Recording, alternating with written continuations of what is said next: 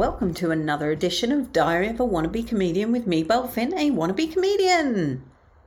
Creatively speaking, it's been a game of two halves since Monday's edition.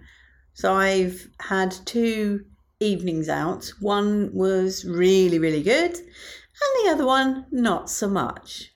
So let's start with the one not so much. That was last night. I did a gig in central London. I was really chuffed actually because it's a really great venue right in the middle of London. And I just thought, yeah, this is going to be good. But it's really odd. When I went into the room, it was upstairs in a pub. It was the Queen's Head. When I went into the room, I just immediately wasn't feeling it. Very odd. And I think that definitely impacted the way I performed.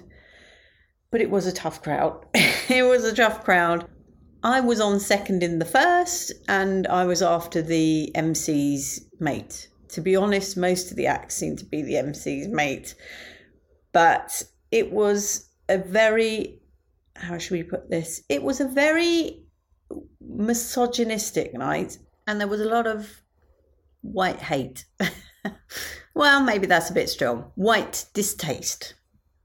I think that's fair to say. In fact, one of the comedians combined the two and called white women pigs, which, you know, like I say, I'm always going to defend a comedian's right to tell a joke, but they do need to be funny, and it just wasn't funny. Even though I am a white woman, it just was not funny. And also another comedian, the penultimate comedian, basically asked the guy next to me if he was here with his mother. Are you talking about me? So I was quite offended, really, because it was just completely unnecessary. I mean, I have no issue with people making jokes about me being slightly older than the average person in these open mics, but it was done in a bad way. It wasn't done in a good way. So all in all, not great. And Dan was my bringer, and I think he came to a similar verdict to me. Not a night for him when he gets back into the comedy, which assures me he's going to start in the new year. So that was last night. What was good, however, was Tuesday, which was the City Lit Film Festival. And there were three halves, 3/3. I was last. I was the headliner, and she said that she put me on last because it seemed appropriate, because it was obviously about going home drunk. And I was just so humbled with the response of the crowd. I mean, they were falling about laughing with this is my animation that I did, Aliens and Alcoholics. They were absolutely falling about laughing. I will put the link of this, because it's on YouTube. I'll put the link in the notes of this show. But it was amazing, first of all, to see it on a massive screen, you know, cinema size screen. That was fabulous. And then people were just laughing from the start. It's like, hang on, we haven't even got to the punchline yet, you know, because I like to put punchlines in my animations just as I do in my comedy. But I came out of there feeling, yeah, I'm on the right track. Making people laugh is what I want to do, one way or another. I mean, I was equally excited by the response that I got just to my animation as I am when I do a good gig. Yeah, totally blown away. I can't get over it.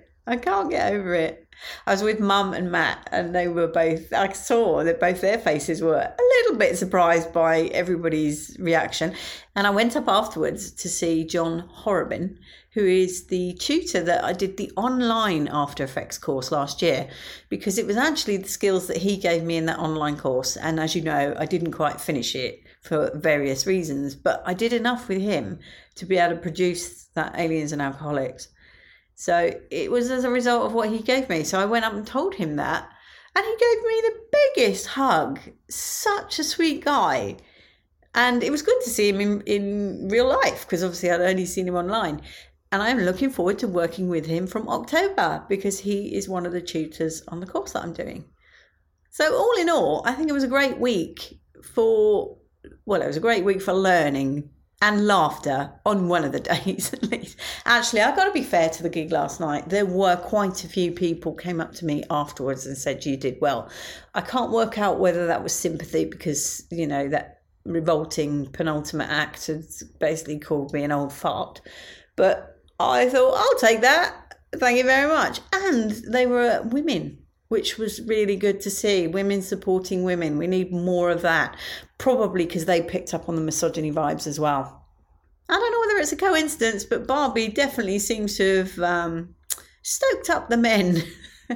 In this country, at least. Just listen to Piers Morgan. Much love and gratitude.